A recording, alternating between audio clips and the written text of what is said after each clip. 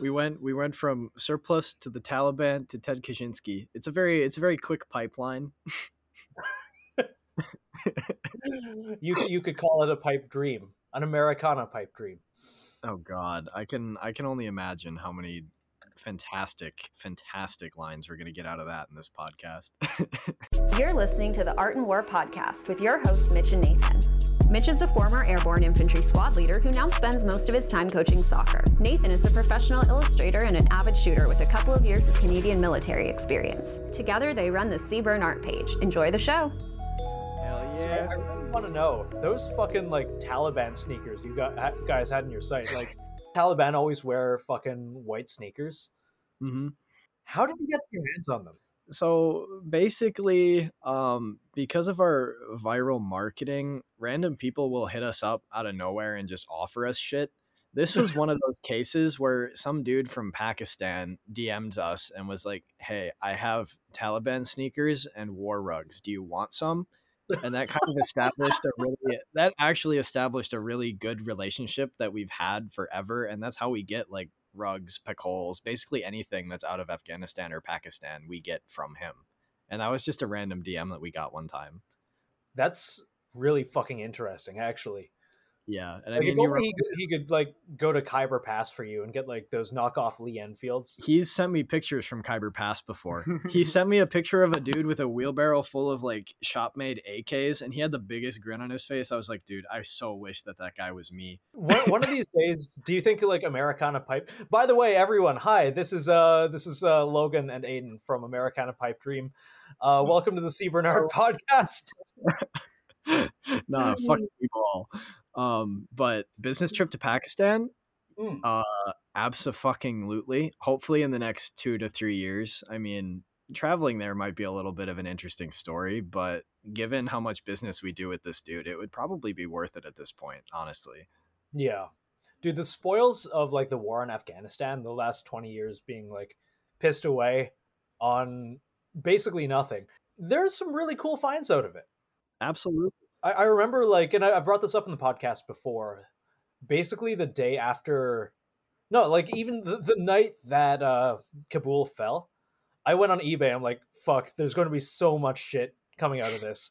And I wasn't wrong. Like right after, right out of all the bordering towns, immediately there's like BE miners, laser designator, like full power PEC 15s. All this shit just started popping up, way overpriced, like $3,500 for a PEC 15. Jesus. Still, it was fucking hilarious, just the loot. And it's always kind of like been fascinating to me how the surplus market works. I think my understanding of it is basically what I've gleaned from the Nicolas Cage documentary Lord of War. Yeah, that's literally me. One day, maybe. Probably not, though. FFLs are kind of a burden if you're in the clothing industry. Can't lie. Yeah. For now. Anyway. For now. But, yeah, I mean, you got to hand it to the Taliban. They're on the grind set. That's all I have to say. I mean, they can make a lot of money off that shit, especially whatever they don't actually want to keep. Yeah, 100%. Have you seen their social media presence? It's fucking wild. I don't know how true it is. Like, if that's actually them. Are you talking about the Twitter account, the Taliban Public Relations Department? Yeah, because I didn't. I thought that was satire, and then like other actual Taliban government accounts will refer to it. I don't know. I don't know anymore. No fucking way. Because I've heard that it's satire, and I'm inclined to believe that it is satire, just because like why would the Taliban have a public relations account on Twitter? But yeah, with that in mind, if I really hope that it's real, because I want to be able to tweet at the Taliban and say some ridiculous shit and get a reply. But they have been referenced to and by various actual Taliban government accounts, and part of me thinks that it's like a Gen Z intern, like a Taliban Gen Z intern that, and you know, no one else in the office speaks English, so you can kind of get away with whatever. Yeah, just anything at all. Dude, I really, really, really fucking hope so, because that would be social media gold. I can't lie. Did you see that article about how the Taliban, once they took over the government and shit, are getting really bored of office work? Yeah, I There's saw that. an Just like, entire article about it. yeah. Like the really masculine urge to go fight an invading government as opposed to sitting around, 9 to 5. I laughed so hard. They're realizing like maybe we should have just continued just a war of attrition. Maybe that would have been more fun. Maybe it Yeah. would have been more entertaining. Is once you get past the yay we won factor and you got to sit behind a desk like approving like license plates or some shit, that's when it gets real old real quick. Yeah. Like what was it all for? I guess like having to register your car. Oh god. It's fucking hilarious to me though that like the Industrial Revolution and all of that I always fucking harp on. It caught up to the Taliban of all people. And now, everyone's having existential crises. Ted Kaczynski, and I Not the fucking abomination. okay, I think this is a record. 5 minutes. 5 minutes it took to So uplifting. Ted Kaczynski once said, and this is kind of paraphrased, but it's kind of, we're seeing it in real time with the Taliban. Antidepressants are sort of your BR. Just cut this entire part out. Just cut it out. No, this is good. I can't go down this track so fast. What, we have to wait another 5? Yeah, 5 more minutes. 5 more minutes. I mean, I have read the book. Really? Yeah, I mean it's like 90 pages. It's not that long. You can read it in like half an hour. This is true. They did actually publish it in a newspaper. But yeah, no. Okay, fuck it. Yeah, the Taliban have found in real time that they're living in a society that subjects people to conditions that make them terribly unhappy. And then, as he said, at least in the Western world, society then gives you drugs to take away their unhappiness. Instead of removing the conditions that make people depressed, modern society gives them antidepressant drugs. This has nothing to do with what we were talking about a second ago. BR, continue to cut this part out. Nah, we got to keep that in. That's important content right there. That's important content. That has nothing to do with anything. It's more schizo than our usual like tangents, and it took all of 5 minutes to get there. We went from surplus to the Taliban to Ted Kaczynski. It's a very quick pipeline. You could call it a pipe dream, an Americana pipe dream.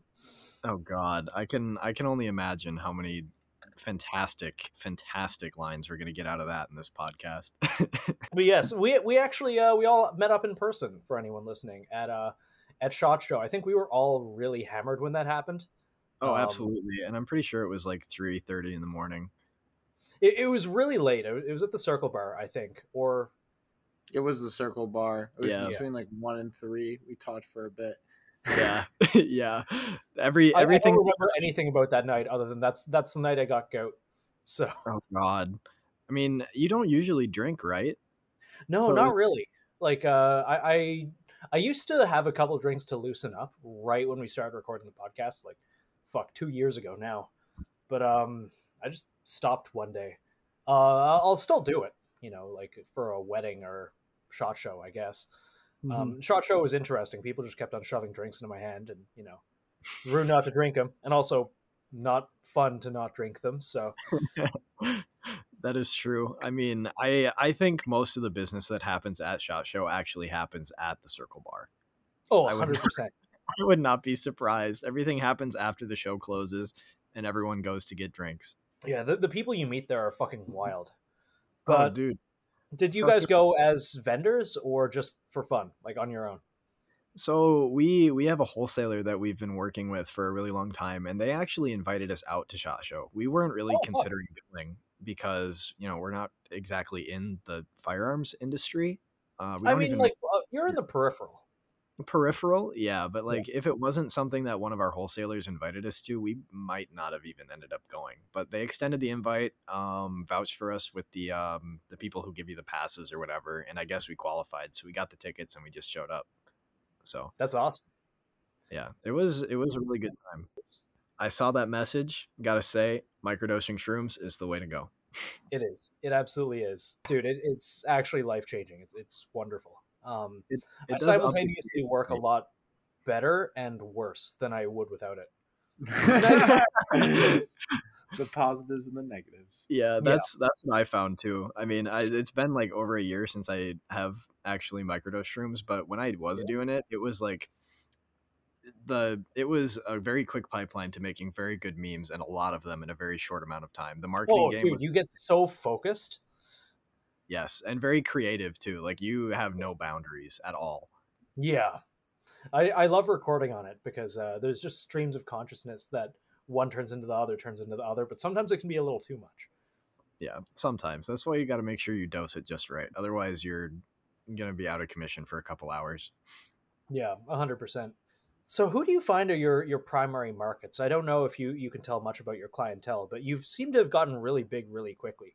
I see a lot of dudes like admin results and whatnot wearing a lot of your stuff, and it almost seems like you guys.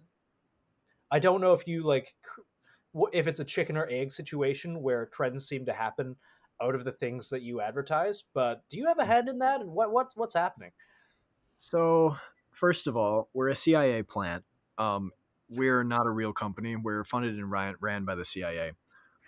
But I think that there's a lot of truth to the to the trends, because what we did with our marketing is because at first we had literally zero advertising budget. Like our first year, we spent $0 on advertising, and what we would do is we would literally just make TikTok videos and Instagram reels, and that was the entire the entire thing that drove our company to get so big so quickly, because those have huge viral potential, and if you market it the right way, I mean, you can get like 1 million people to see a video being a brand that just came into existence like a couple months ago. So that's really what ended up happening, to put it really short, with AP. And honestly, we've only been in business since 2021, and Really?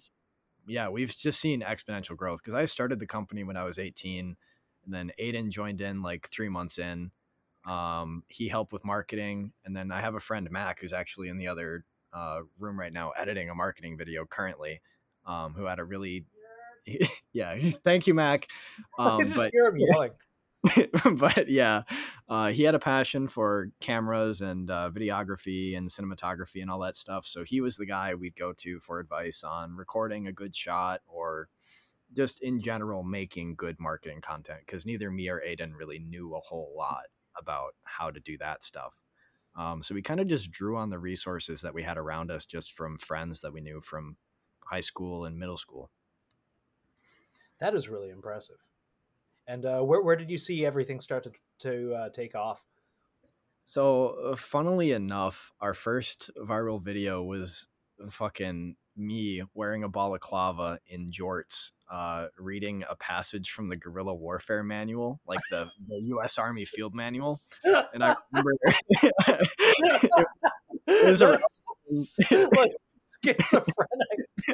yeah, basically. I was wearing a Type 56 ICOM rig with a leather jacket too, so it was a look for sure.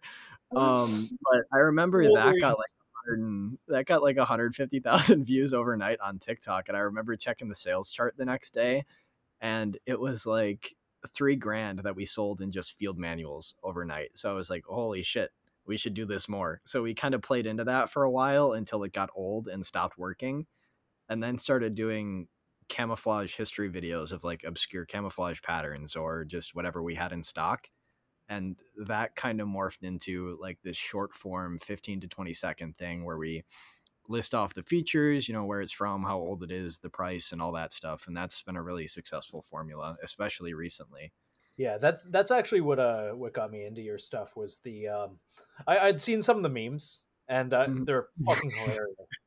But the short form stuff, the one that really stuck in my head is the same one I asked you about, the Taliban wearing white sneakers, because it's something I'd always actually thought about. In all the pictures of the Taliban fighters seem to be wearing the same fucking sneakers, and it's something that I'd always noticed but never actually looked into. Like, I'm sure a lot of people would, but it's such interesting, obscure kind of war trivia that when your video finally came on explaining kind of the heritage and where they came from, I thought it was fascinating. Yeah, and I mean it's kind of tricky to find that kind of interesting item that kind of catches people's attention like that, but Yeah, we're doing this full time, so we have the time to look for stuff like that. And that's why, yeah. that's why we've pissed off a couple ministries of defense, and What? why we always try to bring in rare stuff, because that in itself also grabs attention. Like we do get a lot of emails from just random people around the world, like Indonesia, fucking Ireland, not so much anymore after the incident. But several different people will hit us up with random rare stuff that they have, and we'll buy small lots of it or whatever. And yeah, I can talk a little bit about the incident. I Okay, made a I was about to say, you can't just say okay. But so, my brain is catching up with my mouth. What incident? basically, the end result of this is that we got an interview on Irish national radio, because we bought and sold maybe like 50 pieces of Irish DPM, which is a really sick camo pattern. Yeah. um and honestly, I love it. I have a couple pieces that I wear from time to time. But long story short, it's illegal in Ireland to both buy and sell and to possess if you're a civilian, because this one incident happened in Northern Ireland or around that area where Irish DPM clothing was stolen by IRA members, and they used it to impersonate the Irish military. So because of that one incident, they passed this like National Defense Act in like 97 or something that prohibits the selling and possession of Irish camouflage by civilians. And because we're not in Ireland, we didn't break the law, but they were really concerned, is how they put it. They were concerned that somehow we would sell it to the IRA, even though we prohibited it from shipping to Ireland, because we knew that this was a law. So like we never shipped a piece to Ireland, but they made it like a national news story that we were selling it. Holy shit. That which is was really it was really funny. Yeah. Don't burn any of your sources, but how did you guys get your hands on it? So we work with a couple people in Europe, and one of these wholesalers who we've had a really long and successful relationship with, and we also got the other thing from them that pissed off a Ministry of Defense. That's my But next question. We'll get to that. Yeah, they get these like huge thousands of kilo bins full of miscellaneous stuff, and basically I'd tell them, if you ever see any Irish DPM in those bins, sell it to me. Like, I'll pay you extra for it, whatever. We're just going to take it all. So we've worked out that arrangement with them where if they find any Irish DPM, they're going to tell us and just sell it to us in whatever next order we make with them. Because I honestly, I just really wanted some for myself, and also I wanted to bring it to the US. There's something really cool about gear that you can't get otherwise. Just stuff that you can't find that is literally illegal to be sold. And it seems like, I mean, you broke the taboo so badly that it was on Irish national radio. I think that's pretty fucking cool. Yeah, and I mean, we still get comments from Irish followers and stuff. I mean, like, we don't sell a whole lot to Ireland. But we still get comments from Irish followers being like, bro, I died laughing when I heard your name on News Talk or whatever. And I'm just like, yeah. That's so fucking funny. It was hilarious. And I mean, honestly, if the Irish MOD is listening, please surplus your shit. It's so good. You can make so much money to buy like ammo or new uniforms or whatever. I mean, I'd buy literally all of it. Yeah. I've heard that they're, well, I don't know if you've heard any of the episodes with Lucas. The Irish military is not doing super hot right now. No, scandal after scandal. Because after that news story with us, I started following Irish Army news, and bro, it's bad. It's bad. It's really fucking bad. I think they might need to start selling surplus soon. It doesn't seem like they've got a budget for much anything. No, like not at all. But you know what? If it works out in favor of having Irish DPM on the surplus market, I can't argue. Based. But now I have to ask, what other foreign ministries have you pissed off? Okay, there's only we already have like not one but two major international incidents. I mean, there's only one more. We haven't done this very often, and it's a very rare thing around AP's office, but It has Well, happened twice. on average, it's been once per year since the company's been founded. Basically, yeah. And I fingers crossed it's a trend that continues. But the other one was Oman.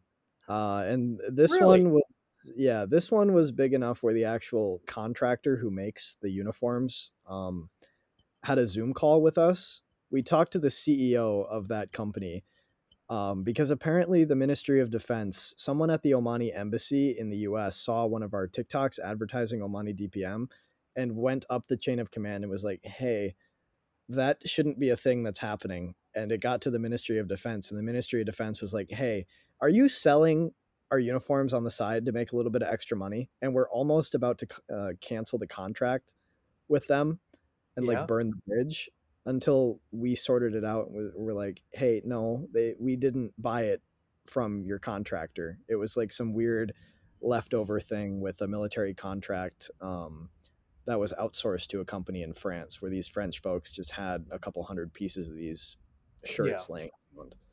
That kind of shit happens all the time. Oh yeah. Oh, 100%. And they just weren't aware of it because it wasn't into the surplus market until like 15 years after the contract was over. 2 for 2 DPM as well. Oh But yeah, 100%.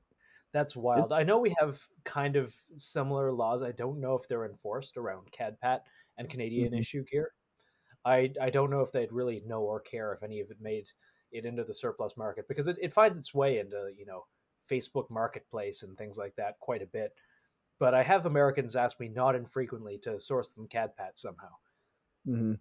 I mean, it's an extremely nice camo pattern. I can't lie. It would probably work really good here in Wisconsin as well. It does, actually. I will give it that. It works really, really well in the northern United States. But I honestly think it's really not as common as even Irish DPM just because of that law. And I mean, I don't think it's really enforced as much because Misty Mountain Supply, another surplus store who's based in Canada, I bought some from him like last week. Oh, yeah. No, I fucking love Sam. He's been on the show, actually. Oh, really? Yeah. No, he's coming back on again soon. I love him. He's great. That's fucking awesome. I love him too. He's fantastic. Yeah, I've been wanting to pick his brain about the surplus market up here, but what his episode was mostly just complaining about Canadian gun laws, but we've done that to death. Yeah, it's kind of hard to find new material about complaining about Canadian gun laws after a while. There's just so much bad about it. Yeah, it's gotten to the point where it's just like I don't care anymore. Everything that can be said has been said. Everything is horrible. Everything's horrible. It kind of looks like America's on that path too, but we'll leave that for another time. That's Yeah, I honestly don't know enough about it, the situation in America, to really talk about it for more than like 2 minutes. But it's boring and complicated and not really good listening. So we'll save it for a more political episode. Yeah, definitely. But yeah, those were the two Ministry of Defense incidents that we've ran into so far. Luckily, nothing else. But we'll see. Have you had to work with anyone really shady? Because I imagine that some of your contracts have come through, random Pakistani guy messaging you about, piles and piles and piles of Afghani sneakers. Has there been anything else like that? Well, we try to do our best to vet people that we buy stuff from, because a lot of the time we're spending not, an inconsequential amount of money, so we do our best to vet. We haven't really had any terrible experiences with the buyers themselves yet, or the quality of the goods, because usually we weed that out pretty damn quick. But I imagine at some point there's going to be somebody that comes along that's going to be super shady. I mean, there was some random Chinese dude in our DMs the other day trying to sell us a bunch of like African camouflage that was made in China, which was very appetizing, I will say, because African stuff is really difficult to find. Yeah. But when we asked him for like paperwork and like export details and all that stuff to get it through US customs, he just straight up refused to give it. So that's a big red flag. If somebody can't, give proper documents or whatever to actually import the stuff to the States, I mean, immediate no-go. Yeah. No, understandably. Before people started reaching out to you, how did you source suppliers? It seems like something that you can't exactly go on like Craigslist and be, hey, we want 500 French smocks.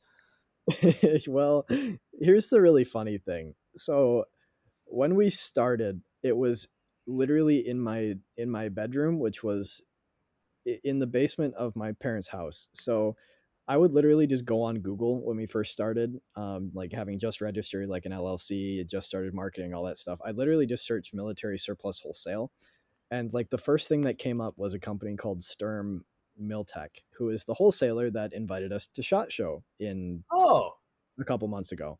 So we still have a really, really, really good working relationship with them, and they're definitely by far our biggest supplier of stuff. It's a family-owned company as well, so it's super awesome to work with them. We went out to dinner in Vegas with them, and they're lovely, lovely people. Sturm Miltech. It sounds like a Cyberpunk 2077 like corpo. I kind of love that.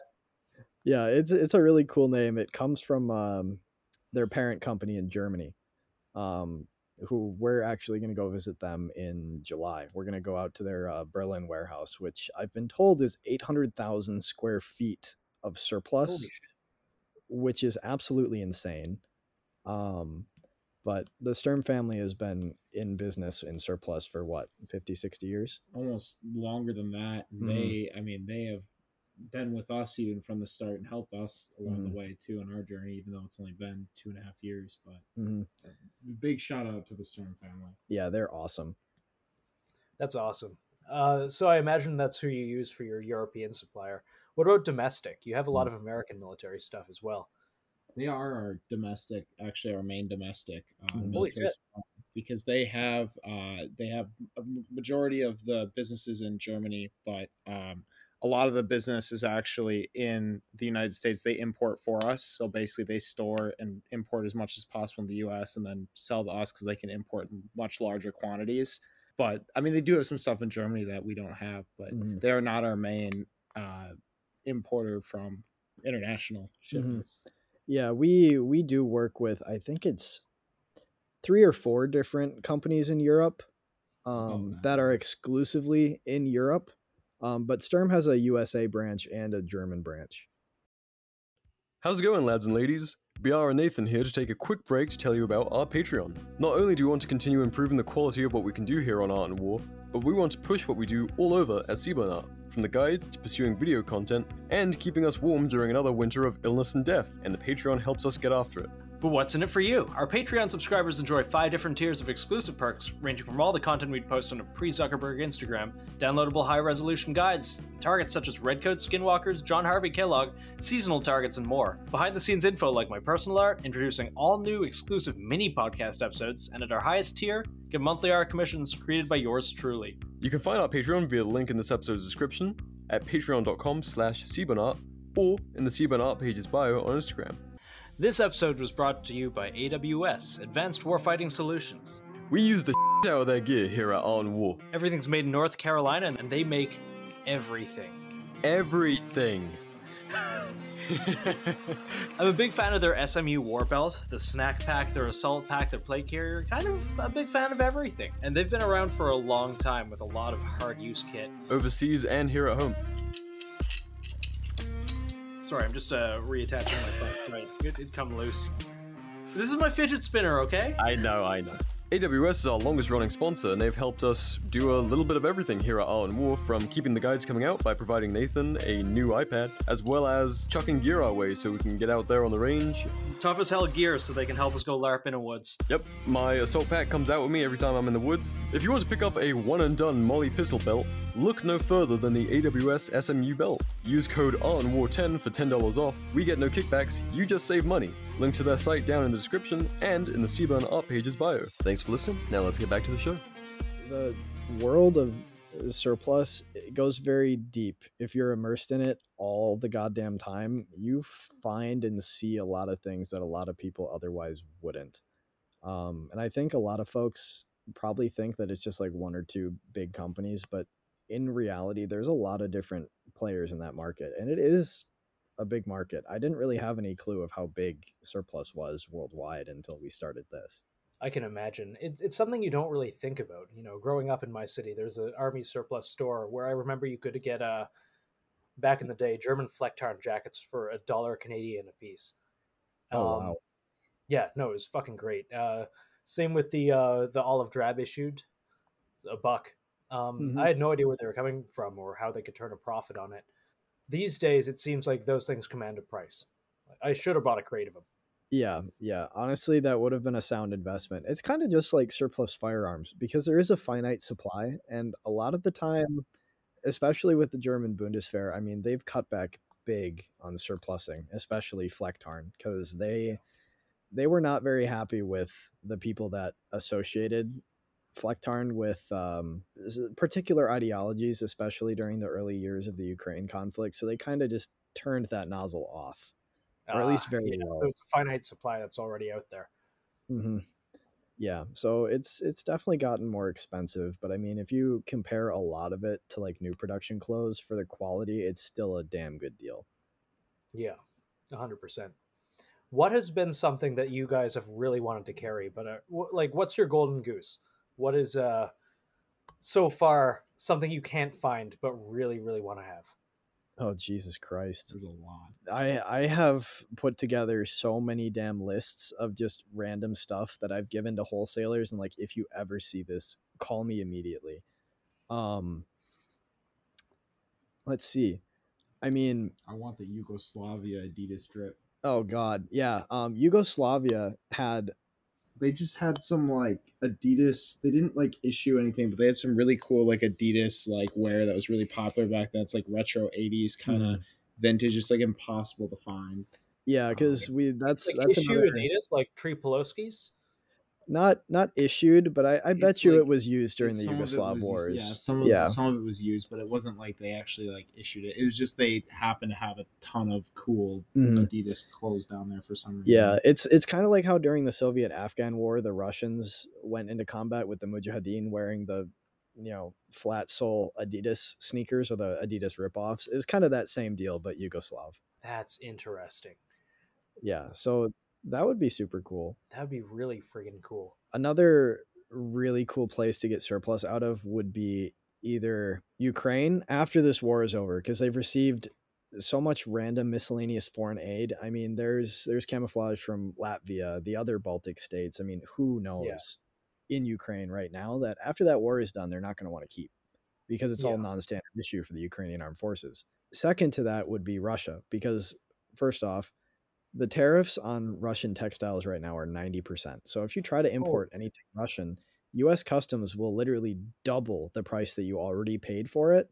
So like if you yeah. pay like $20 for a digital flora jacket, it turns into $40. And when you're doing that in bulk, it gets super fucking expensive.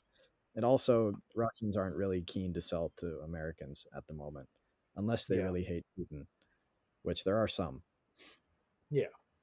I've heard that there's a lot of surplus and other things that are escaping over to the border into neighboring countries and being exported from there, but I don't know how true that is. Honestly, I would say that that is 110% true. I haven't done that myself, or we haven't done that as a company, but there are a couple folks I know in the surplus community who will literally take plane trips to like Uzbekistan and then come back with like duffel bags full of EMR, the digital flora camo that the Russian army uses right now, and Yeah, they'll go on those trips literally just to grab that from like a local surplus store or something. that is really cool.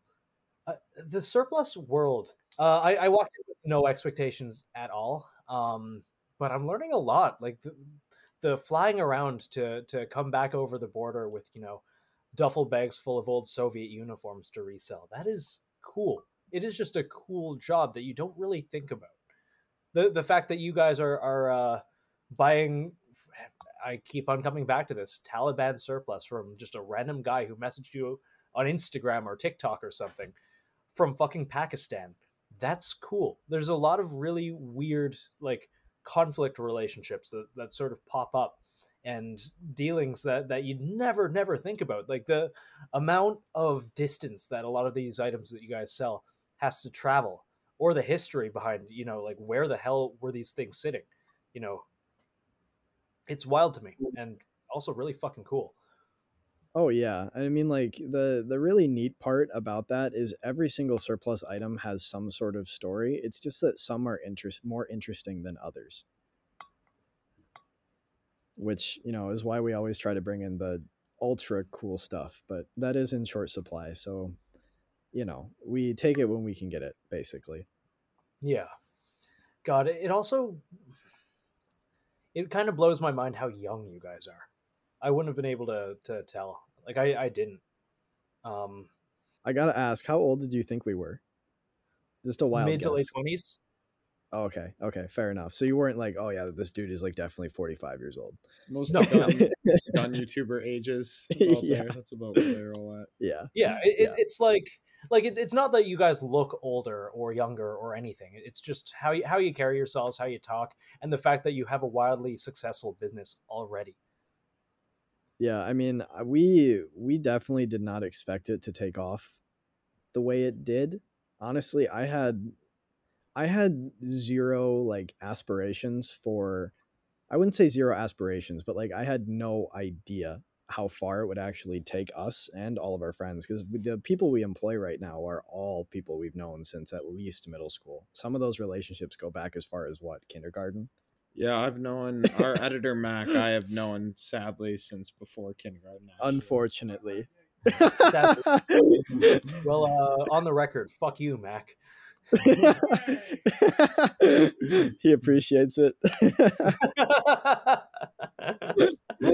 Well, still, it's really fucking cool that from nothing, and I think a lot of it is to do with that, as you were saying, like that Gen Z humor, that TikTok stuff, that getting out there, and the whole new generation of it. I don't want to say just like shooters are buying your stuff, but that's a huge contingent of it. A lot of that generation is young, like refreshingly so. I think it's pretty cool. Oh yeah, I mean it's definitely a big refresher in the surplus market, because there's a lot of people don't know this, but there's an accompanying trade show the same week as SHOT Show in Vegas called ANME that is literally just for surplus. It's way smaller, like maybe 30 to 40 booths, but everyone there is typically at least what, 40? Yeah, 40 at least is probably the youngest you'll At get. Amni? Yeah.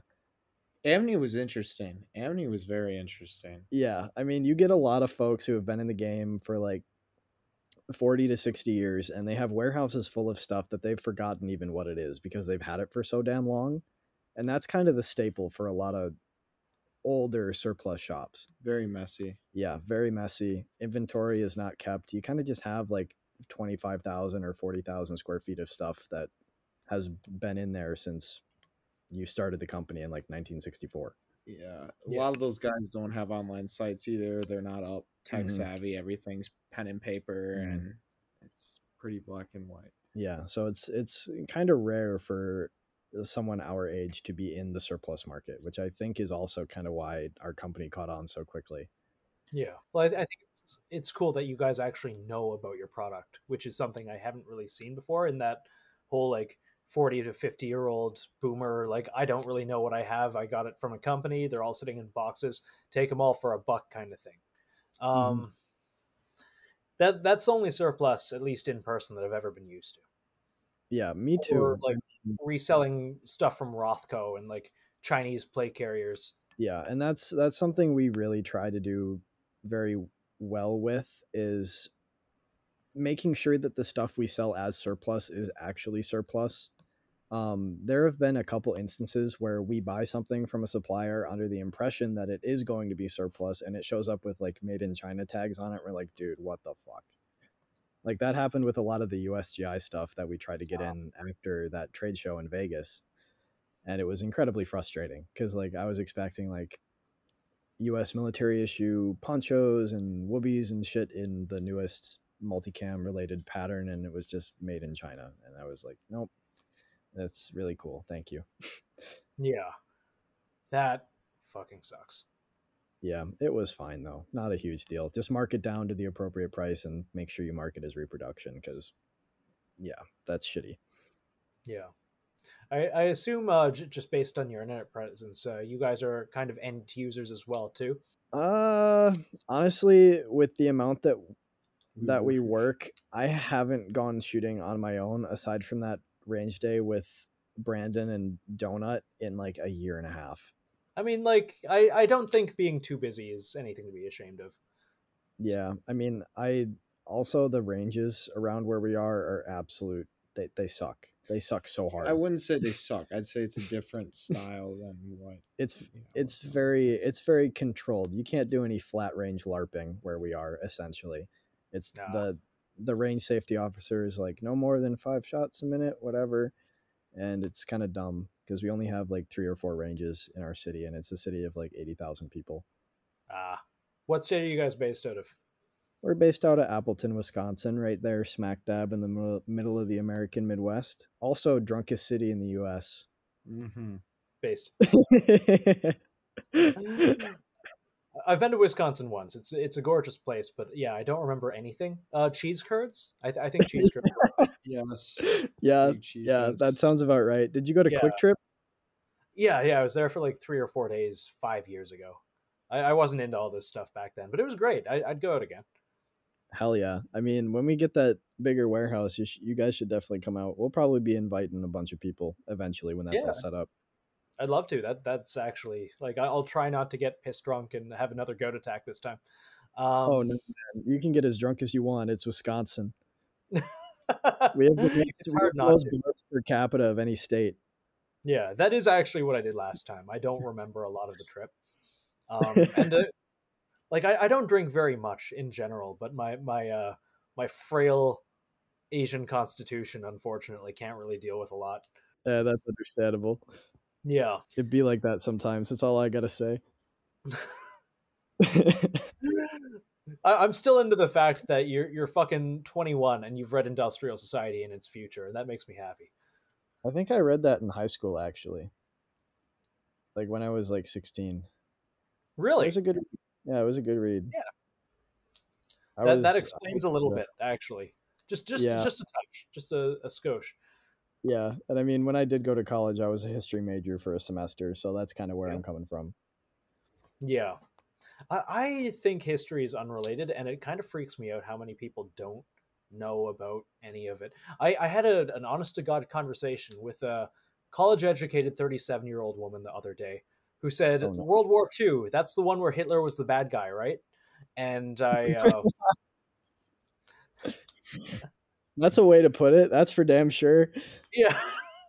And like, I wish that was the only time I heard something that fucking stupid, but it's all the time. It genuinely is. And I forget that growing up, I love history. I also went to university for a semester expecting to get a history major, and then I just didn't do that. Yep. Sounds about right. Yeah. But I kept all my electives stuff like European history. The most interesting class I did was the history of political violence. Wow. Yeah, no, it was dope. I learned a lot. Their professor was a very angry, short, red-faced man who really fucking hated communism, which was big.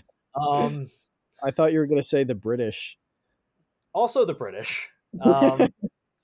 No, it was 80% like shit the KGB did, and then 25% shit the CIA did. There's an extra 5% in there for no reason, but whatever.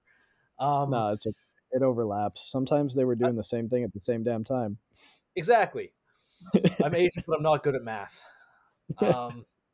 But yeah, no, it kind of freaks me out how many people just don't know or care. And then I realized, like, the people who are interested in history, especially like military history and otherwise, enough to actually know or give a shit about any of it, it's not very many people. It's about probably the same amount of people who are interested in math. Yeah, that sounds about right. Because I think to the average person, both math and history are kind of like almost the same thing in terms of how excited they get about it. Yeah, it's dull topics. And I do really agree with the statement that those who do not learn from history are doomed to repeat it. But enough about that. Yeah. So Amni, when we were at Amni, which is that wholesaler trade show for surplus, we've never been there before because we're such a new company, and Amni's been going on for years. I don't know exactly how long it's been going on, but it's been the same, companies throughout each of those years that have been around for the last 40, 50, 60 years. And they're the old guys, the old timers that are there with like the pen and paper. But when we went there, it was kind of eye-opening for just like, the community that every wholesaler knew each and every other wholesaler, and it's very tightly knit. So like if you, on terms of like a business deal, wrong did one of the companies or a wholesaler, the whole community would find out about it, and they talk. So it's kind of like drama goes through the surplus community about, where things are coming from or who's doing what, or if someone didn't pay so-and-so's order, or, don't buy from whoever. It's just not really what I expected. And it was just that way because they are so small and have gotten smaller each year. And Logan, you can touch a little bit on it too, of how, I just thought it was kind of cool and interesting that that's what it was. Yeah, because Anmi used to be a lot bigger from what we were hearing. It used to be probably 100+ booths, and these days it's like 40. It was 40 or 50, and they said they used to fill up like the whole trade room. Plus, there was another room in, do you remember what hotel? The Westgate, was it? Yeah, Westgate Hotel. Westgate Hotel in Vegas, and they used to fill up both trade rooms, and now it's down to like 1/4 of one of these trade room floors. And a lot of it just is because these companies have not been able to keep up with the times, whether it's social media or marketing or just how to get their product out there as, times have changed. Which is really cool because we kind of came in there and most everyone knew us and were asking about us because like we've kind of come into the market and definitely made a name for ourselves. But it was just very interesting how like everyone knew everyone and they've known them for years, and we're kind of just coming into this and they also know us, and it's like, now we're just kind of a part of this tightly knitted community. Yeah, and it's really awesome too, because since everybody knows everybody else, it's super easy to do business. As long as you're doing things right and doing right by people, you'll be able to make a ton of connections. And honestly, I don't think I'd have it any other way, because there are many industries where people can be as slimy as they want and nothing will happen. We've come across some of that too. Yeah, but in the surplus community, people will talk about it and you'll gain a reputation for being shitty. Yeah, and the coolest thing is all of these, a majority of the businesses that were at Amni are family-owned businesses, or at least have been in the family since they've started, or have some connection to the original ownership of that company, which I think is really cool too. Because in my eyes and from our experience as well, it's always better to work with people who are really passionate about what they do. And part of that comes with keeping a business in your family, because if you're just working for a company that's not yours or your name, definitely have a different perspective on how you operate and handle your daily operations inside there. And it's been a pleasure to work with a lot of these businesses. Yeah, I honestly can't say we've had any bad experiences with any of the folks that we've worked with, especially in the US. And that are part of the surplus community. Yeah, that's good. I like the idea of the community that pleases itself, not having to everything is built on reputation, and you can't really buy a reputation. You can only earn it. Yeah, exactly. And putting that in contrast to the firearms community, which granted is a whole lot bigger, but there are some folks in that community that a lot of people who are also members of that community will take issue with, and vice versa. There's not so much of that in the surplus community. It's more or less just like, if you're a decent person and you do right by other people, you're good. That's good. And that's actually really wholesome. Yeah. The one thing though I do want to bring up, and I don't know how much I should say on this, but we did find out too when we were in Amni that like the surplus community in a whole used to be really run by the community, which I thought was really interesting. I don't know if that could be said in there, but they had like it was a Yeah, probably cut this out, Nathan. Yeah. But essentially, the story that we got from some of our wholesalers Yeah. was that the mafia Yeah. used to take things off of trucks and sell them as surplus, like from U.S. Army depots or from U.S. military shipments, and Based. a lot of sketchy stuff that went involved, and then they would sell it and through other wholesalers in the surplus business, and it would kind of transfer down until you couldn't really track where what the stuff came from, and then they would sell it off, and it's just a lot. It was obviously this is long gone now. Yeah, this is like the 1950s and 60s. But it was just really cool to hear that, and it's just interesting history in that industry itself, which is that's cool. Super interesting. I wonder if we can cut that into just remove the word and just keep it the mafia. That's probably best. Yeah. The community. Yes, the community. The mafia took things off trucks. VR, that's up to you whether we keep that. But yeah, that is actually really, really fascinating. And I mean, there has to be more to that, but we really only know the surface level. And I mean, that's just as far as we know. Yeah. And we're new players in the game, so there's a lot that we have never seen and people probably won't talk about and whatnot. But yeah. It does kind of suck that the world gets a little smaller every year, but it also is kind of the changing face of the times. All retail, like in our lives, we're kind of seeing the slow death of the brick and mortar retail establishment. And I think everything's kind of moving online, and people like you are pioneering that. I mean, people like you on the smaller end, Bezos on the bigger end, but still. Yeah, and I mean, what we heard a lot from our wholesalers when we met with them this year, and not to toot our own horn, but they said that the way that we market surplus specifically is kind of like a trend leader in the industry. And I mean, we've seen it with other companies, and granted, we want every other company to succeed as well.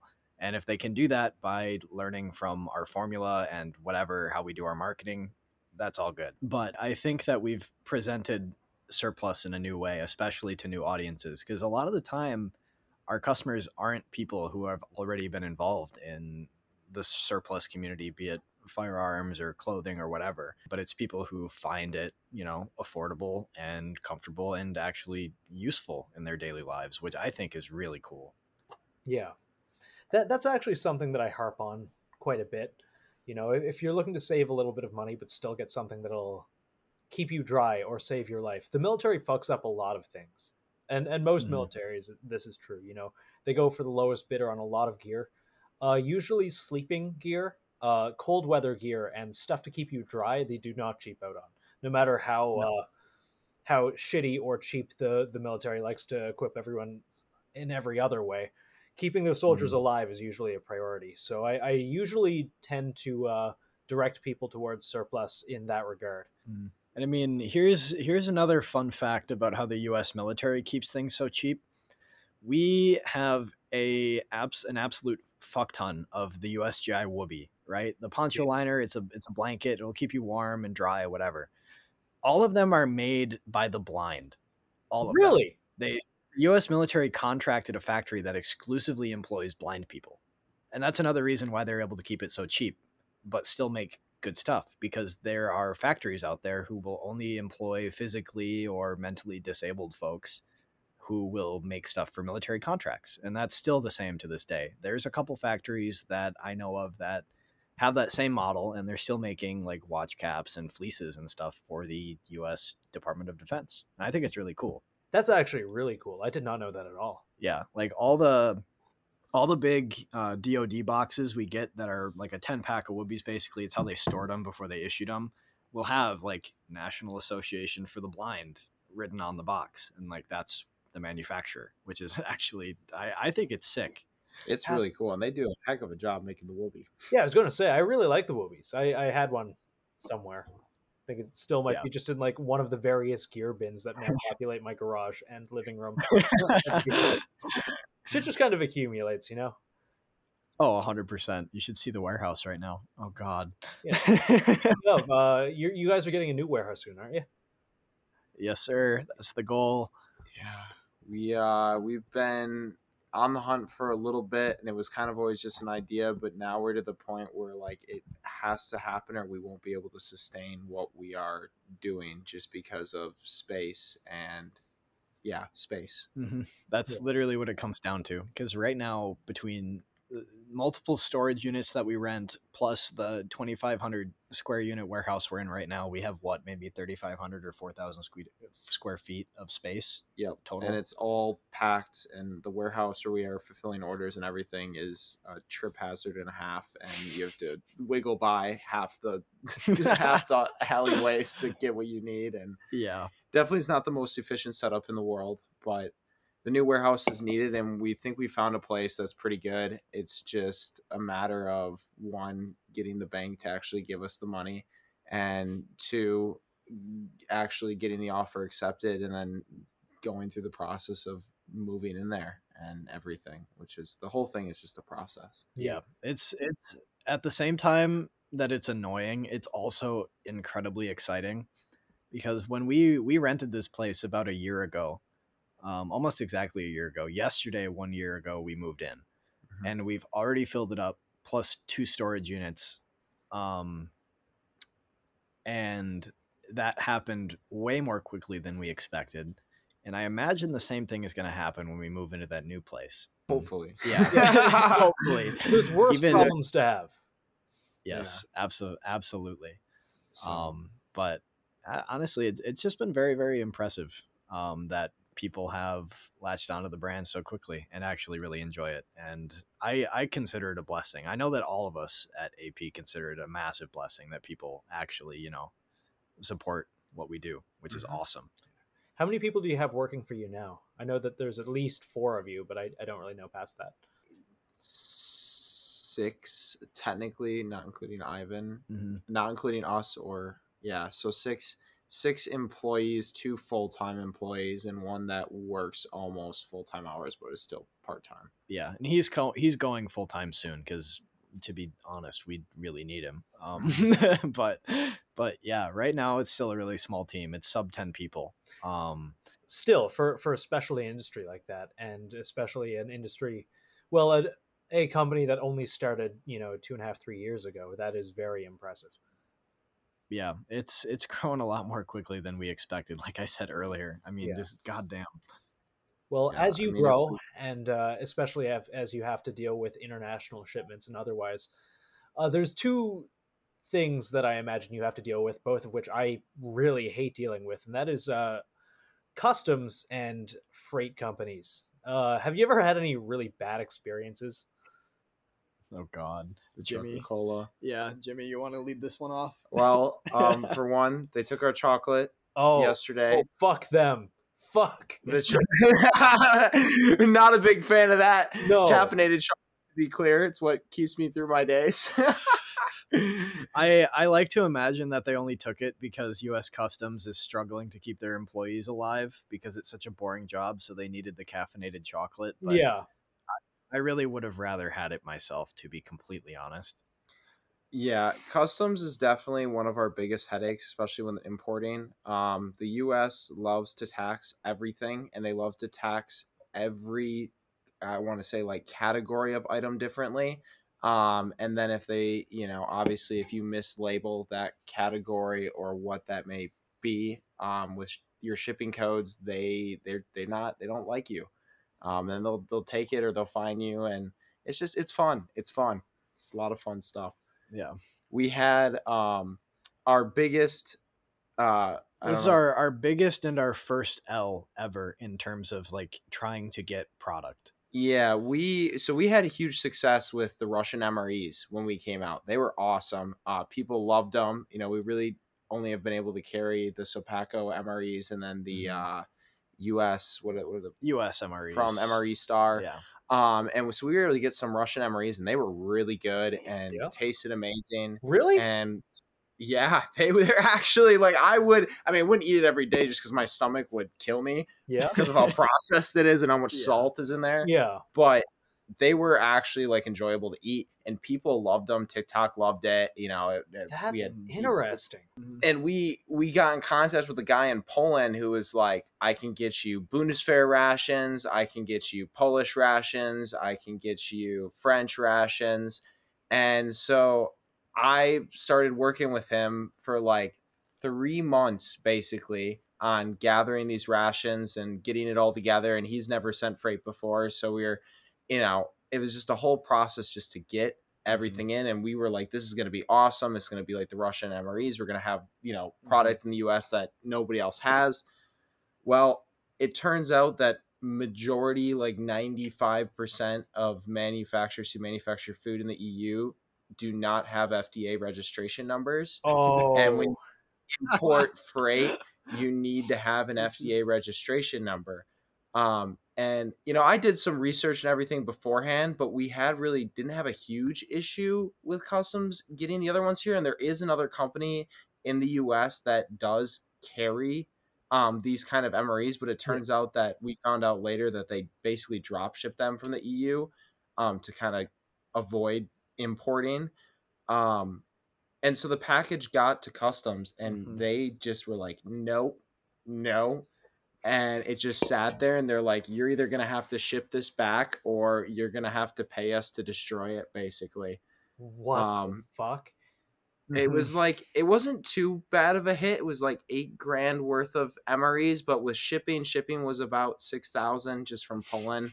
And then with the amount of time, energy, and everything, it was definitely one of the saddest work moments I've had in a long time. Yeah, basically we flushed a nice used car down the toilet. That sucks. That but you live and you learn, I guess. I don't know. Obviously don't incriminate yourselves for it, but is there any way really around that? Could you import it to another country So we tried. Yeah. we tried. Misty Mountain Supply in Canada. We were gonna send I buy my rations from him. Yeah, we were gonna send him our rations because we're friends with him and he's helped us out with a few deals. And then I was like, at this point, I was struggling to figure out what I was gonna do with these things. Yeah. And I was like, Misty, I will just give them to you. Just take them. I'll ship them to you. And someone needs to make money off this other than me, because I'm not. I'm already in the hole. And he's like, yeah, I'll do this. I've got connections in the government. We'll make this work. And basically, he did everything he could. And then we got to the last day where we were going to get fees. Oh, my Lord. Sorry. No, you're okay. You're okay. I gotta go take this phone call. My guy Larry just called me. No worries. We'll pause. So the customs stuff, we imported it. We had to flush it. Well, we ended up flushing it, but I was trying to get it to Misty, and Misty, like, we were so close, and then he just needed the manufacturers to confirm that they kill listeria or the bacteria when they manufacture the food products, that they actually are cleanly. They just literally have to give a written statement that they do that. Yeah. And none of them would do that for him. And we did get a hold of almost all the manufacturers, and they're just like, yeah, we don't do that. That's why we don't import. And like, it's just, you're not going to get that from us. Holy shit. Yeah. And so basically that was the day we're just like, okay, we got to get this. We got to let customs know that they just got to dump the load and just take the L on the shipment, basically. Which is, at that point, though, like, this is not legal advice. This is absolutely not what I would do. I'm not saying that you do this, but at this point, you just mock one up in Photoshop and just like throw a official stamp on it. Be like, yes, American government here. Yep, and that's. I mean, I wish we could do something like that, but it's just not. They're just stingy about it. So, what did Larry have to say? Yeah. So, backstory on this Larry character. Basically, there's a local military museum. The Larry character being why your phone just went off at friggin' late o'clock. Yes, Larry is a fantastic guy. He works with a museum called the Military Veterans Museum in Oshkosh. And they are liquidating a bunch of their stuff, which includes anything from like World War I era U.S. military surplus to the 1970s and 80s. Basically, we are buying a full semi-trailer load of vintage USGI shit He is the guy who hooked us up with that deal. And it's some of the so oldest. interesting. Yeah, Like it was. Your guys' life is just interesting. I mean, it's a pretty fun job, honestly. It's definitely the best one I've ever had. I say we live in a sitcom. Yeah, we do live in a sitcom. Honestly, Yes. we do. This warehouse is like, I don't even know how to describe it. We live. It's a word. It's a word. Bird is the word. Yes, sir. Yeah, I was going to say, I don't know what like time in Wisconsin it is. Probably what, 9 p.m. Yeah, about that. Yeah, and you've got a guy from a military museum calling you at night to talk about selling you a trailer full of old like Vietnam era shit, World War I USGI stuff. That's wild. That's like that's interesting. It's pretty damn cool, and like they don't even know what's in it. It's literally just a semi trailer, like a semi trailer piled like 4 to 5 feet high with miscellaneous pieces of clothing. There's probably like 3,000 pieces, if not more. Yeah, is this kind of a Storage Wars thing where you're just going to send them a bid and take it? It actually kind of is. That's basically it. Yeah. There's one other guy that they've been selling to us before they actually contacted us about it. That was Georgia, I believe he's from. Yeah, and he's been placing bids on it and then renting a U-Haul truck and throwing it in. And I guess it hasn't been working out too well, so that's why they're like it's better to work with someone local. But he's we're making a bid on it, I think, with us as well. So whoever I guess gives the better bid, we'll find out.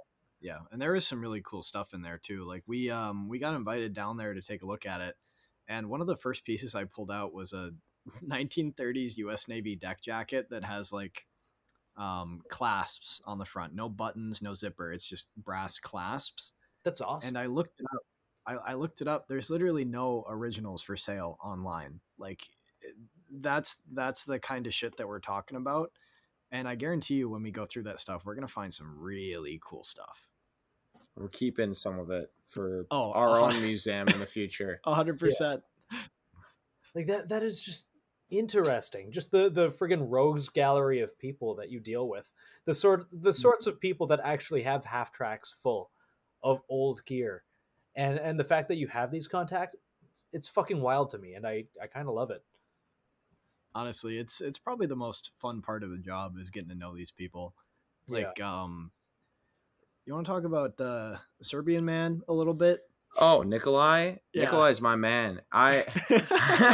We get like, and so some of them like we like Nikolai I found through, well, he also emailed us, but I stumbled across him on eBay, and we hit him up through his eBay store called Yugoslavia Stuff. It's just like the name of the eBay store is Yugoslavia Stuff, and he had some really cool pieces on there. And I added him, like we got email back and forth a little bit, added him on WhatsApp, and then now we use, I think it's called like Sling or something. But he's gotten us all of that blue tiger stripe camouflage that we've had, which is awesome, and some of the rarest camo that we've had. But the first shipment we bought from him, we bought all of the stuff that he had on his store on eBay. It was like, I want to say like $3,000 worth of stuff. And he texted me after we sent over the money, and he was like, I am now retired for 2 months. I am going to go on my journey, and I will let you know what I find. And so 2 months later, he hits me back up, and he's like, I went on my journey, went on vacation, had the best time of my life. Now that I have money, I moved out of he was, I guess, in some really bad area. Serbia. Serbia. And he's like, it's all thanks to you guys. And like, you guys have changed my life and keep doing business. And now like every month he hits us up with like, he just takes a month, puts a small shipment together of stuff. And a lot of times it's not even that much stuff, to be honest with you. No, it's just that the caliber of the stuff in the shipment is like really cool. Like dead stock vintage Serbian military stuff still in the original factory packaging, or like some random Yugoslav experimental camouflage, or like modern Serbian issue stuff, which doesn't get surplused. Yeah. So it's those random connections that you just kind of find over time are absolutely the best. And he's a funny guy too. Yeah. He's a really, really professional guy too. He's one, because sometimes we get hit up by these guys and they've either never done business with like, business to business before, or they're, just the way that there's a communication barrier or something like that, but he's been great, from A to B. He's helped, brought us some really cool stuff. So. Yeah. So, other than U.S. Customs, have you ever been dicked around by shipping companies? Because it's one of the things that I probably hate the most, just kind of as a consumer, like an end user. Yes. The look in both of your fucking faces. It's not we haven't, at least with freight shipping companies, I've heard some really bad horror stories, and we have luckily only had one kind of mess up where we lost and misplaced a pallet, and we didn't have video footage of us fully taking off the pallet of the truck, and because of that they wouldn't approve the insurance claim for the missing pallet of goods. But that was only once, and since then we've put cameras up. But in terms of like shipping services like UPS and USPS, both are awful and great in their own ways. UPS is impossible to get a hold of. And when you do get a hold of them, they normally aren't that much help and tell you to go online. And for my customers' experience too, when like their package goes missing or something like that, it is a pain in the butt. And with USPS, it's typically pretty good. It's just sometimes packages just magically never get scanned in, and we'll have like a bag of packages that just get lost, and then I'll get emails from people all on the same date and time that their orders were fulfilled, like, hey, it's been a week, where's my package? And I find out that a whole bag went missing or something like that. But yeah, and I mean, some freight companies, especially just like the random miscellaneous ones that like we maybe only work with once, will tack on just ludicrous bullshit charges to whatever they're doing for you. I fucking hate that. Yeah, it's probably the worst part of working with random freight companies. Like one of them tried to charge us a couple $100 because they said that our warehouse was a storage unit. It's not a storage unit. It has a bathroom, everything that a warehouse has. It's labeled as a commercial building. It's not not a storage unit, Yeah, and that was one of those freight companies where like you could not reach them either. So, I spent hours trying to email, call them, and then I ended up having to go through a third party and we ended up having to pay it because they threatened they would just send us emails but not respond to our emails, and they threatened to put us in collections, and it was like, yeah, and that would have just tanked the company's credit, so we just ended up having to pay it even though it was complete bullshit. But whatever, it's chill. And then especially when we deal with ports too, we get tacked on fees all the time, but that's when you just call and are like, what the heck is this for? And no, I'm not paying that. And then they're like, oh yeah, you're right, you don't actually have to pay that. It's pretty funny. Yeah, it's like, hey, an extra $2,000 to take it off the boat for you, kind of thing.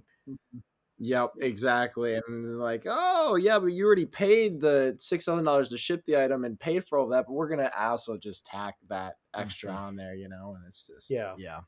And I imagine a lot of companies are big enough that they, it's just another line item. The invoices just get paid without really anyone thinking about it. But yeah, that sucks. Yeah, especially when it's a smaller company. That I imagine that's screwed over a lot of smaller businesses that don't know that that's just bullshit, and like you can talk them out of doing that because it's not an actual charge. Yeah, which is probably the worst part about it, in my opinion. So do you guys? I know you do a lot of surplus, but do you have any plans on making your own clothing or gear? Even? Yes, absolutely. We've had stuff in development since 2021, so we're going on about 2 years now that we've been working on this. But the reason that it's taking so damn long is because we want it to be so goddamn good. Exactly. We want it to be an heirloom product that people will find in vintage and thrift stores like 80 years from now and still say, damn, that's some drip. And it's still in good, perfectly working shape. So that's kind of our goal, because eventually surplus will dry up. That is something else I wanted to ask you about. I imagine there will always be surplus of some kind. Like, today's GWAT gear is yesterday's Vietnam era gear. Exactly. But one thing I'm not looking forward to in that, to kind of derail the conversation even further, is when everything is multicam. But to get back to upcoming original clothing, we're currently developing a work jacket, and now the style of the jacket is kind of more like a bomber jacket. So you have like the elastic waistband, and wool knit cuffs that kind of like conform to your wrists and to your waist to keep heat in. And that's something that not a lot of work jackets actually have. So it's going to be kind of an experimental kind of style of jacket. We're going to call it like a heavy bomber jacket, because it's made of like a heavy cotton canvas fabric that's cut and wind resistant. So it's going to have the quality of a work jacket, but with the fit and style of a bomber jacket. And we're going to be making it in rare extinct camo patterns like Blumentarn or West German Bundesgrenzschutz Sumpftarn, which is like obscure patterns from the 50s and 60s, that if you buy original are like $300 a piece. But our goal with this jacket is going to be able to get that quality, get that longevity, and bring it in at a price point that is hopefully 150 or less brand new. That's fucking drippy. I like that. In before some guy fucking DMs asking if it's IR treated, which actually would be cool. So I don't know. It came to my mind, so perhaps I'm just projecting. I mean, yeah, I know with some of the newer apparel that we do carry from like Kilo Tactical, by the way, Kilo Tactical, fantastic. We've carried a lot of their stuff and I wear it a lot. But one problem is that some of their stuff is not IR treated. Hopefully, if it's in the budget, we could do that to our jacket, but I'm not sure how much that costs. And given that we're already going to be making custom production fabric, which itself is expensive, I'm not sure if it's going to be practical. Yeah, understandably. I don't think anyone could fault you for that. Yeah, but we will see. If it's possible, I would like it to be like that, but we're not to that stage yet where I can say yes or no. And also, I'm gonna send you some pictures of it. We've had some prototypes made that are actually pretty fucking sick. So I'll send you some pictures of it after this. Yeah, of course. I'd love to see. Yeah, I'm really excited for it, and hopefully maybe we can have it out by the end of this year. But again, it's still in development. We don't really have a solid timeline yet, but we will see. Of course. How did you guys get involved with a lot of the people that you're involved with? Like Admin Results, I know is you sponsor his channel and a couple others. I don't remember exactly what it was because I think we've been sponsoring Admin for a year or more at this point, but I'm pretty sure I just DM'd him one day and was like, "Hey bro, how do we sponsor one of your videos?" And he directed me to Leviathan Group, who at the time was managing his sponsorships.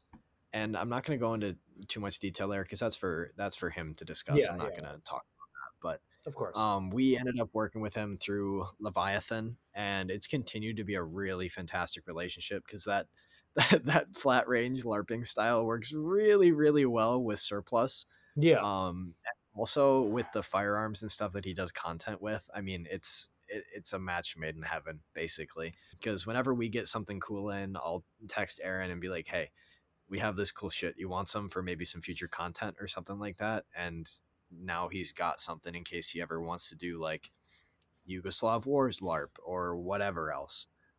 Because we kind of, we have that stuff and we can make it available to him to make cool content with firearms. I love him. He's just a cool fucking guy. I think I told you, or you were possibly there for this, but I'd never seen him when I met him at SHOT Show. And he just kind of came up behind me, just like, "Hey, Nathan!" And I'm like, "Who the fuck is this?" And we'd already recorded twice at this point. He's like, it's Aaron." I'm like, "Aaron? Who the fuck?" Oh, and then it clicked, and it's like this very jacked man just appearing behind me at the try party, and it was nice. He's a very, very wholesome individual. I really like him. Yeah, man. Every single damn time I hang out with Aaron, it is always just fantastic. Like, yeah, he's just a fun dude and wholesome. That's about how I can describe Aaron. He's just fucking fantastic. I like him. I like the man behind the mask.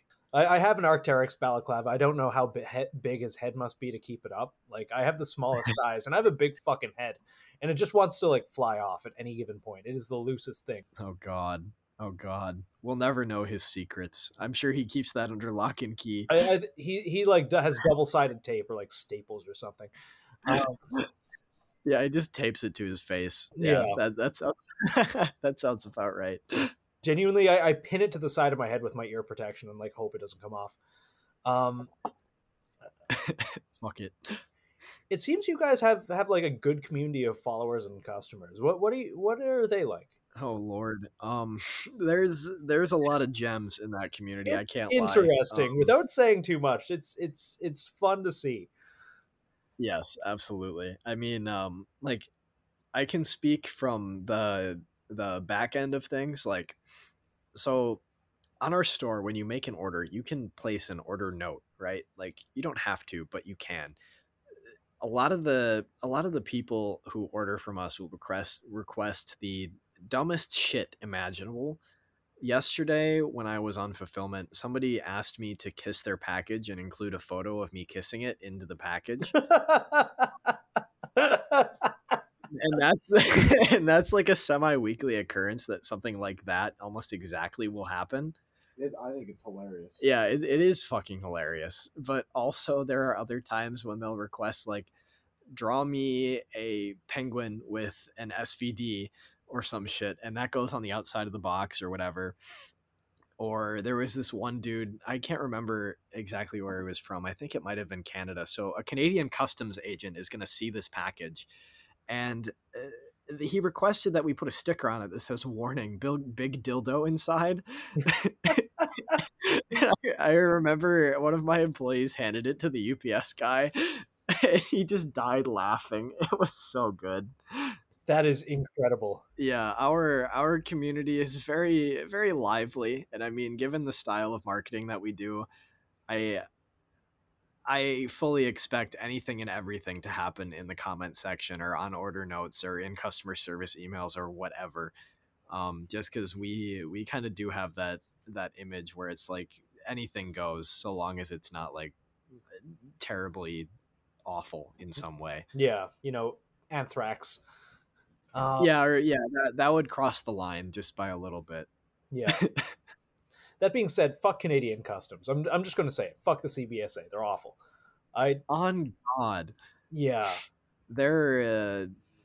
Have you ever ordered something from the U.S. and they try to charge you up the ass for customs duties? That or they just like take it. I ordered a holster, a T-Rex holster, just one of their Ragnaroks a while ago, and it was just like a Ragnarok with TLR1. Like when I say that, like it was a holster cut for the light, and I also ordered the light. It sat in customs for a year. What? I'm not joking, a year.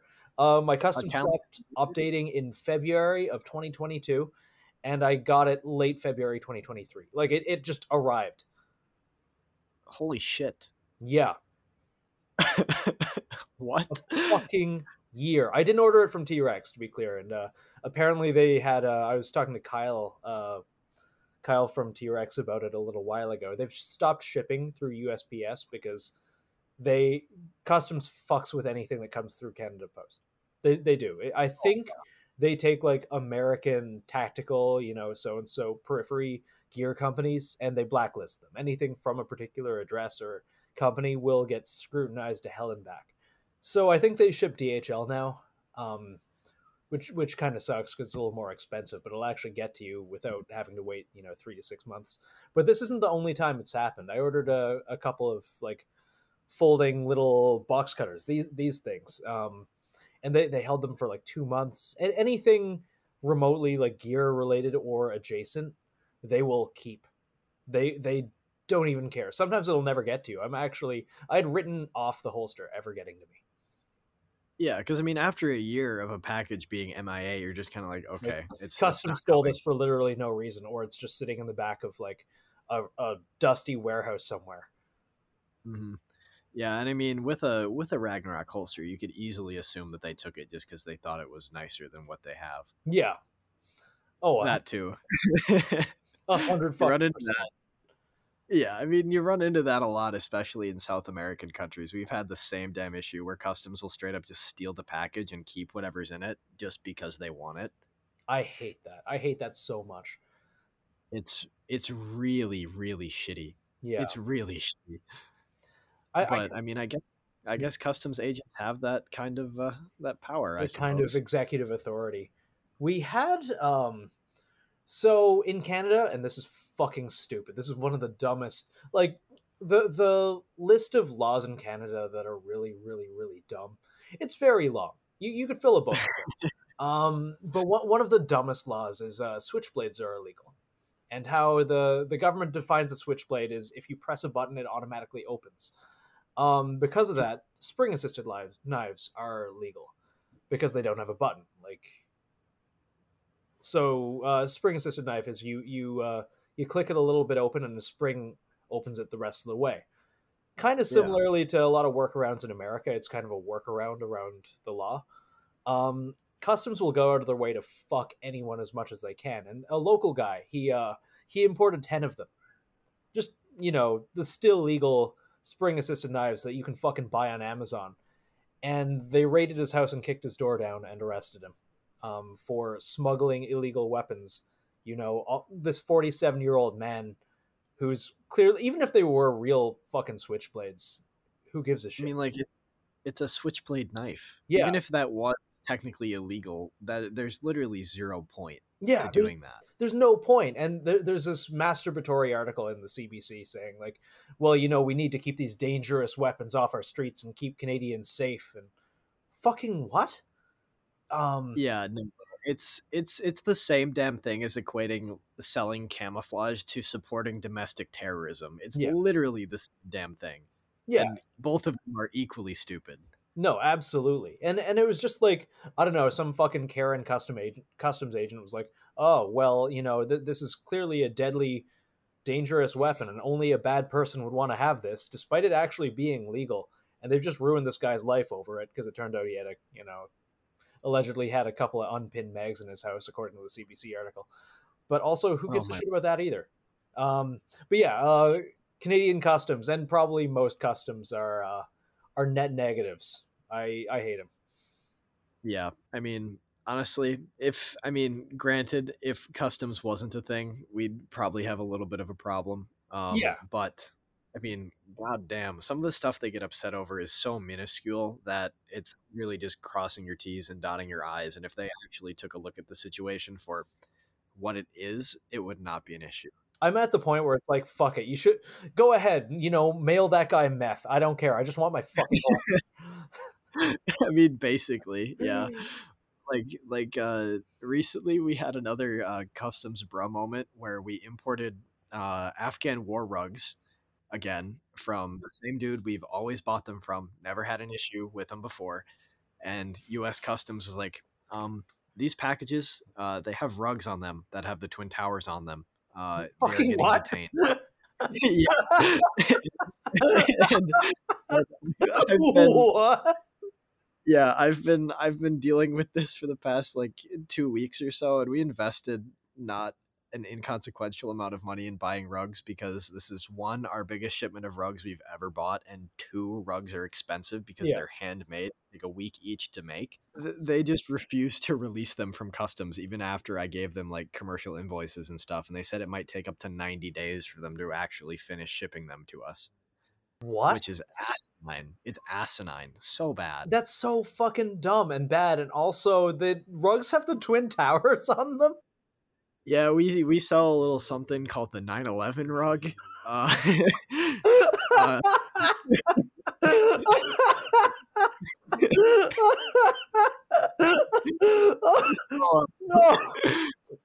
So basically,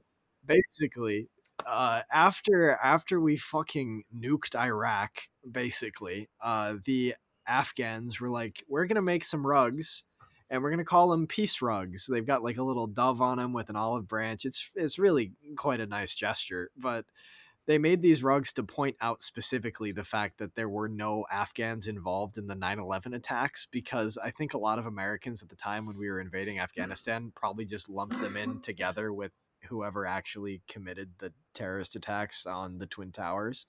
And Afghans were kind of like, what the fuck? I never knew even that this happened, and you're invading my country. I'm very confused. So they started making rugs to kind of commemorate that point of view of the invasion of Afghanistan by NATO. That is really, really interesting and also weird. And that is something we brought up on the show before. just how bizarre, the invasion of Afghanistan must have been to people who legitimately don't have television or the internet. I mean, I've heard a little bit about how in some places in northern Afghanistan, when U.S. troops were deployed there for the first time, the locals didn't even know anything about the Soviet-Afghan War. They had never fucking heard of it. And they were really, really confused to see Americans in their little town that's been the same way it has been for the past 1,000+ years. Yeah. Because they'd never heard anything about the central government in Kabul or the Soviets or the Americans or 9/11 or anything, just because those communities are so isolated. Yeah. That is really which was fascinating. I would like to get like a former translator or something on here to kind of give a bit of insight. Now that, all of this stuff is over, well, ostensibly. I would like, an Afghan translator's interpretation on everything that went down. Like kind of from the perspective of someone who was local. Yeah. And I mean, Afghanistan, I think its history and its culture is really slept on by Americans. I mean, it's definitely stuff. because, definitely because we were embroiled in such a shitty conflict over there for questionable reasons. But I mean, talking to Pakistanis and Afghans is probably one of the most interesting things that I'm able to do because of this job. And if you can get someone from the ANA or whoever who's had a decent experience or just even a sort of long life in Afghanistan, I think that would be absolutely amazing. Yeah, Mitch was trying to get his terp on for a little while, but couldn't get a hold of him. I'm going to have to reach some. And if you're listening to this right now and you have a line on an Afghani interpreter that has come over here that'd be willing to talk about it on air, I'd really appreciate you shouting out, because I think that'd be fascinating listening. And also, I would really love to pick the brain. Yeah, that would be fucking awesome. Yeah. Have you ever followed... he's a little bit of an internet celebrity, and some people will recognize it. I'd be very surprised if you don't. The story of Lord Miles. Oh God, dude! I saw the Taliban public relations department tweet about him the other day. Yeah, and that was has he been the found? First time. Not that I'm aware of. Yeah, I think he's missing. But that was the first time I never heard of him, and I kind of went down the rabbit hole and learned like the surface level information about him. But he's an interesting character. That's what I'll say. What exactly happened to him? Did he go missing while he was traveling in Afghanistan? I'm reading about it right now. Apparently, he was last seen in Brazil, so I'm not quite sure. Tweets from one Twitter account claiming he was last allegedly seen in Afghanistan, but police haven't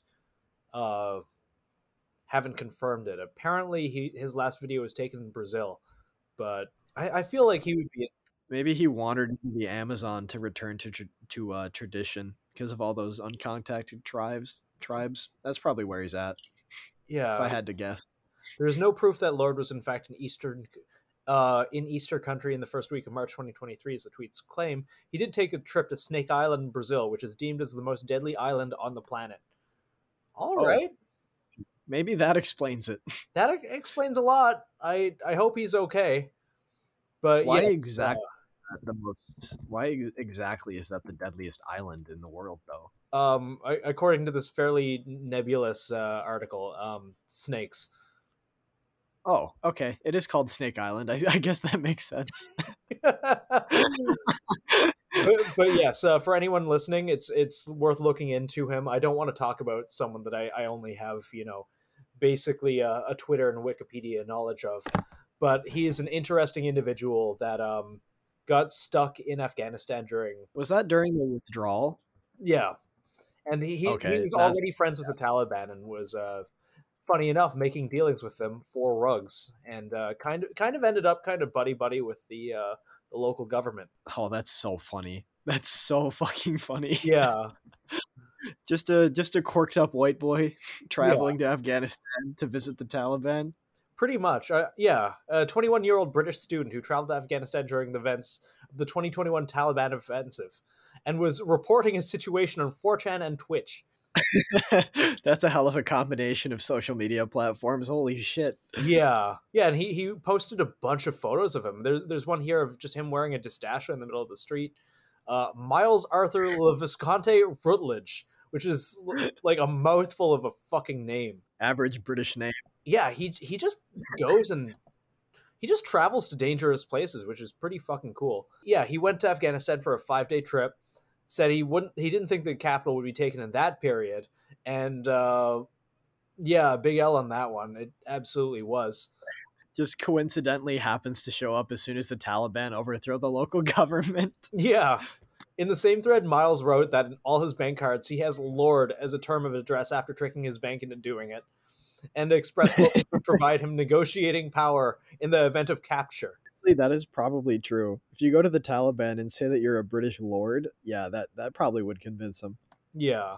I find this super, super interesting.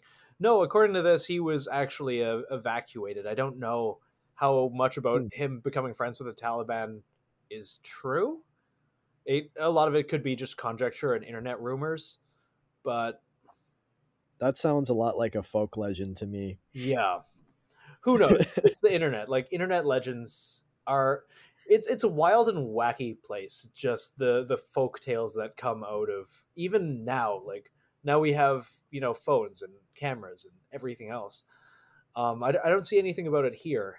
It chronologues his entire story, and it looks like he actually made it to an embassy and got evacuated.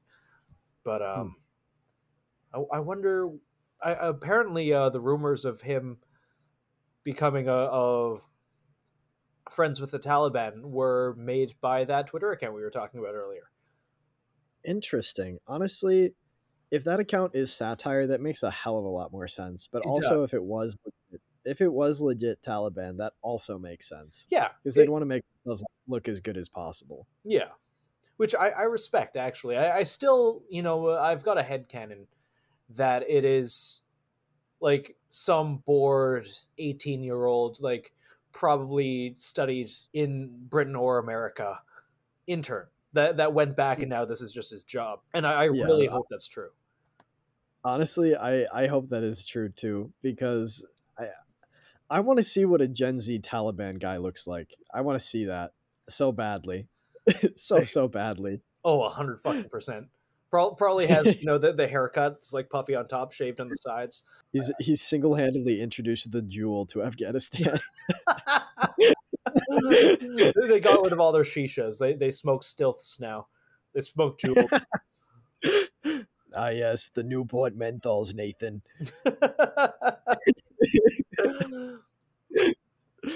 Jesus Christ.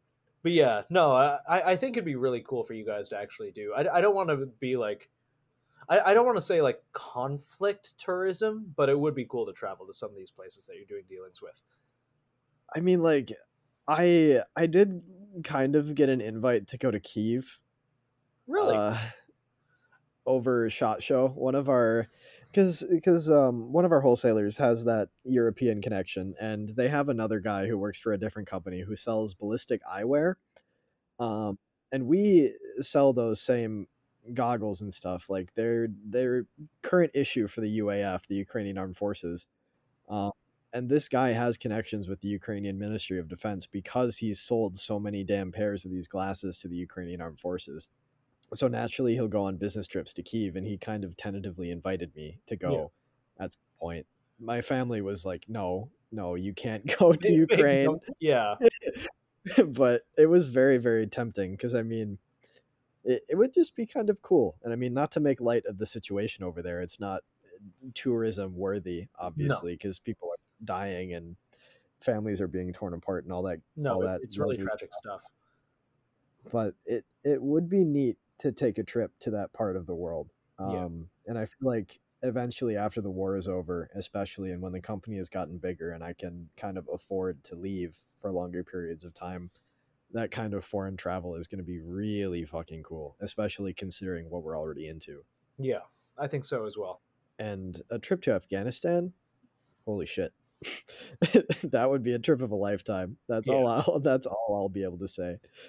Well, hopefully it won't be another Lord Miles situation where you're being whisked off to a safe house, Fingers crossed, but you never know. Yeah. Is there anywhere else that's high up on your list of places that you'd go, just for the history, if nothing else? I want to go to Ireland. Yes. We're just to check things out. because I mean, I'm mostly curious to see if like people in Ireland would recognize who we are, like if we were wearing like company merch or something. Because for a bit we were in the national news cycle, Yeah. so that'd be I interesting. wonder. I mean, one of the hosts on the show is Irish and lives out there. I wonder. I'll send him a message. Oh God, I if he listens to their national radio, I bet he probably heard that story. He's But, actually involved with journalism, so that would Oh really? He- Okay, maybe he keeps- did then. Yeah. That would be keeps his ear funny to as the shit. ground. Yeah. But also my family is Irish, so I've always kind of wanted to go to Ireland. Because my Irish, my surname is Irish, McGrath, and a funny story behind that too. We got that surname in our family because an Irish immigrant who I don't know the name of, actually, I only know his last name, because he got a woman in New Jersey pregnant in 1876 or 75 or so and then left. So that's where my Irish name comes from, and I think that's awfully Irish in a really stereotypical way, but it's a fun story. It's interesting. That's literally the entire story. I know nothing else about this Irish man. All I know is that he's in my family tree, and I have no clue who he is. So we're coming up on 2 hours here. So before, I know it's fucking late there and it's pretty late here.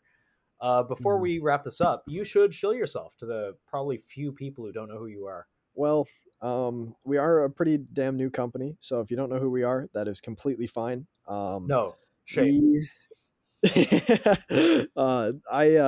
the owner of a company called Americana Pipedream. We sell military surplus, outdoor camping gear, a little bit of vintage clothing when we can get it. Just generally good stuff. We've got an Instagram, americana.pipedream, on TikTok as well, even though that is a shitty platform. Twitter also, www.americanapipedream.com. Also, the Americana Pipecast on Spotify. Only 2 episodes so far, but that's kind of where we just talk shop about the military surplus industry and whatever else is going on with the company. So if you'd like to check it out, that's all our socials. Excellent. Anyways, they have 9/11 rugs if you would like to have in your entryway just a giant picture of the 2 towers. I think that would be good. I think that's a good look. Go buy it at americanapipedream.com. And as an added bonus, some of the rugs also depict people jumping out of the towers, which I thought was Oh man, that's awful. Yeah, it's definitely incredibly morbid, but I mean, whatever. Before we wrap up, you got any I mean, you're probably actually our youngest guest, I think. Do you have any dad advice? Could be like, oh, try to avoid fatherhood until you're about 24 or 25 and have settled down with a good woman who will be a good mother. Based. Americana Pipedream, ladies and gentlemen. They yes, sir. do good stuff, and they got 9/11 carpets. Yeah, thank you. Anytime, always welcome. Wait. Fuck. You're starting your own podcast, aren't you? Yeah, I believe I brought it up, but before we ended, I wanted to say, Yes. Seabird Art Podcast, fucking fantastic. Listen to every single episode. Oh, Support shit. Nathan. Thank you, man. Absolutely fantastic podcast. That means a lot. I really appreciate you, and I know BR does too. Thank you. Absolutely. That means a lot. I always just hearing it from people, hearing it from anyone. It's very wholesome. Okay, bye.